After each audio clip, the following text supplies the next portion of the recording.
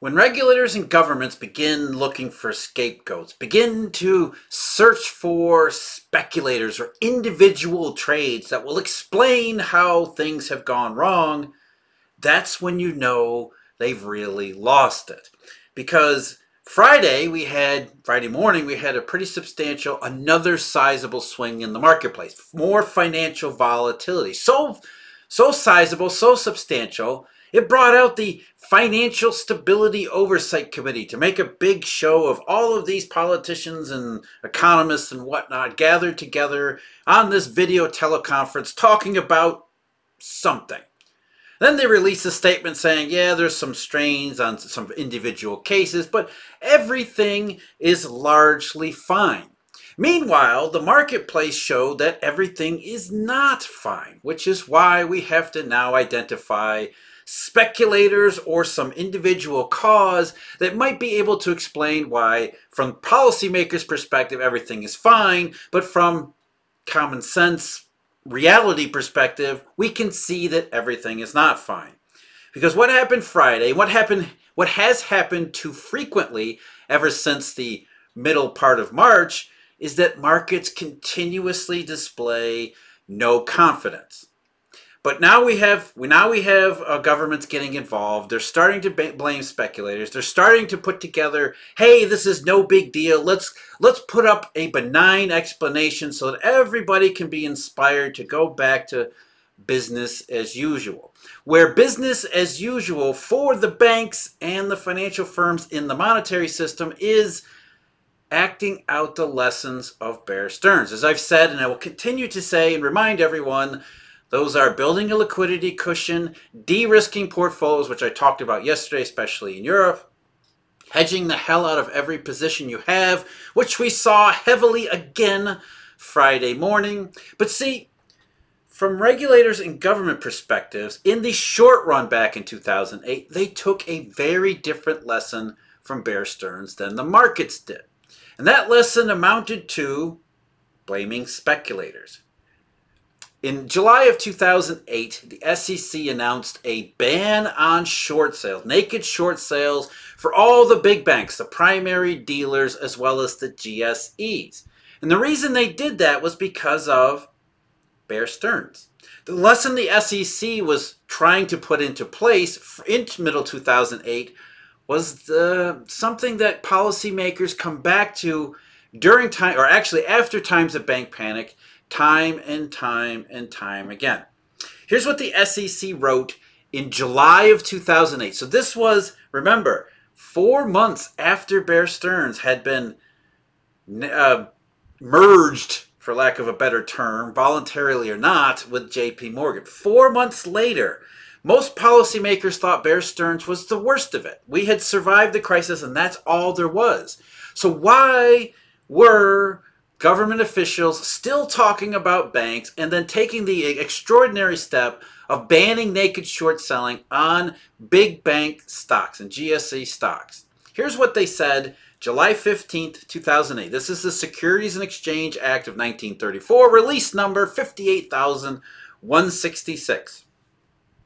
False rumors can lead to a loss of confidence in our markets, really. Such loss of confidence can lead to panic selling, which may be further exacerbated by naked short selling. As a result, the prices of securities may artificially and unnecessarily decline, well below the price level that would have resulted from the normal price discovery process. Thank you, government, for telling us what's normal. If significant financial institutions are involved, this chain of events can threaten disruptions of our markets. Sounds great. Plausible. The events preceding the sale of Bear Stearns are illustrative of the market impact of rumors. Hold up, you just lost me here. During the week of March 10, 2008, rumors spread about liquidity problems at Bear Stearns, which eroded investor confidence in the firm. As Bear Stearns' stock price fell, its counterparties became concerned, and a crisis of confidence occurred late in the week. And this was utter horse crap. That is not what happened at Bear Stearns, but it was the SEC trying to put a different spin on why this firm would have been fine if it wasn't for those darn evil speculators. You can see what they're doing here. They came out and said the quiet part out loud. If it wasn't for those speculators naked short selling Bear Stearns stock, there never would have been a crisis of confidence. Bear Stearns never would have happened. So if we ban short selling on stocks in the summer of 2008, everything will be fine the rest of the way. Of course, if like Bear Stearns, it wasn't fine the rest of the way, because this is not about speculators. This is not about an unrealistic flight to emotional, irrational emotions, creating panic where there isn't one, or there wouldn't be one. What did they say? The normal price discovery process. Normal price discovery process according to whom? Here we are again in 2023, 15 years later. We've got sort of the Bear Stearns. We've got the 2008 style scenario already in play. And along comes the first act in the blame speculators part of our story. I'll get to that in just a minute. But first, I'm Jeff. This is Eurodollar University. Thank you very much for joining me. If you are interested, as many people have been, we've got Eurodollar University memberships available where we're going to get into the monetary details. What is it that all of these regulators and governments have missed? We're not going to miss it. We're going to go back into the history. We're going to get into the details. We're going to diagram things. We're going to put stuff together so that the monetary system makes sense. We also have Eurodollar University and Markets Insider Pro research subscriptions available. The Markets Insider Pro, I do a daily briefing on macroeconomic developments, as well as what's going on, what's important in market curves and whatnot. And the deep dive analysis at Eurodollar University, where we're going to dive deep into analysis of Eurodollars, but not universities. Maybe we should do that too. Anyway, all the information available for you. Memberships, research subscriptions, Eurodollar.University. The idea of blaming speculators, or the idea of blaming you and me for what goes on in these bank panics, is as old as bank panics themselves. It goes way back.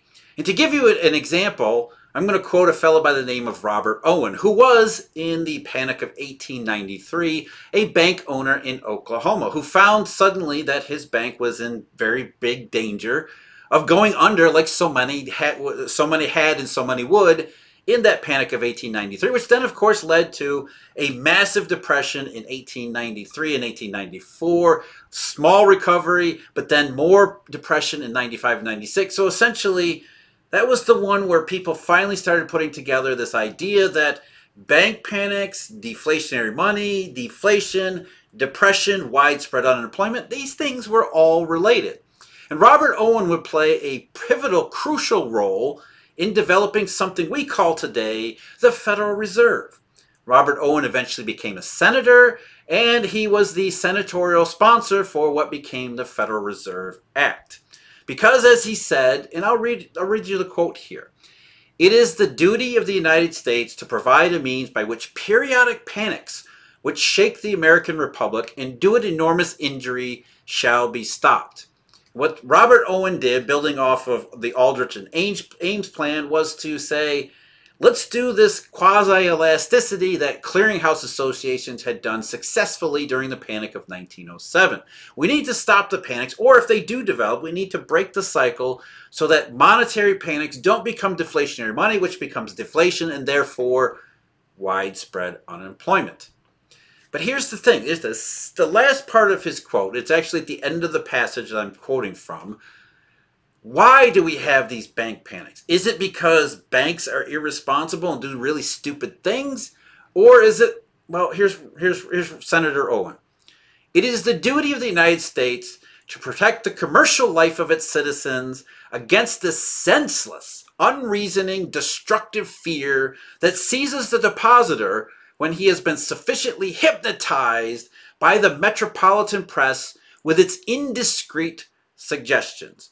You can hear his words echo in the press release from July 2008, blaming naked short selling for what happened to Bear Stearns. If it wasn't for the hypnosis of the metropolitan press with its indiscreet suggestions, price discovery would have been normal and Bear Stearns would have been perfectly fine. It's certainly one way of looking at things. It's certainly one way of looking at things in a way that doesn't blow back upon regulators and governments. Then they can say, it was not our fault that Bear Stearns failed or nearly failed. It was not our fault that Robert Owen's bank, Senator Owen, before he became Senator Owen, his bank nearly failed in 1893. It is the depositor, the destructive, senseless, unreasoning, destructive fear that grips the marketplace, spurred on by the metropolitan or any other type of press. Misinformation. If only we could do something about misinformation. Well, governments think that we can do something about it. We can, at the very least, ban naked short selling or make it so difficult that naked short selling doesn't happen. So on July 15, 2008, the SEC said, if you're going to short sale stock in this list of banks, you have to register that you've already borrowed the securities ahead of time. You're not just naked short selling, speculating, driving down the share prices of banks in order to create a panic from which you benefit. And the list of banks, of course, it was always the primary dealers and GSEs. And here's the thing, though. When the ban was instituted in the middle of July 2008 until around September, when something else happened that wasn't really just a crisis of confidence, these bank shares at the very least stabilized, including those from like Lehman Brothers and who else? The Fannie and Freddie, Morgan Stanley, those stabilized. Well, some of these bank stocks actually rebounded substantially.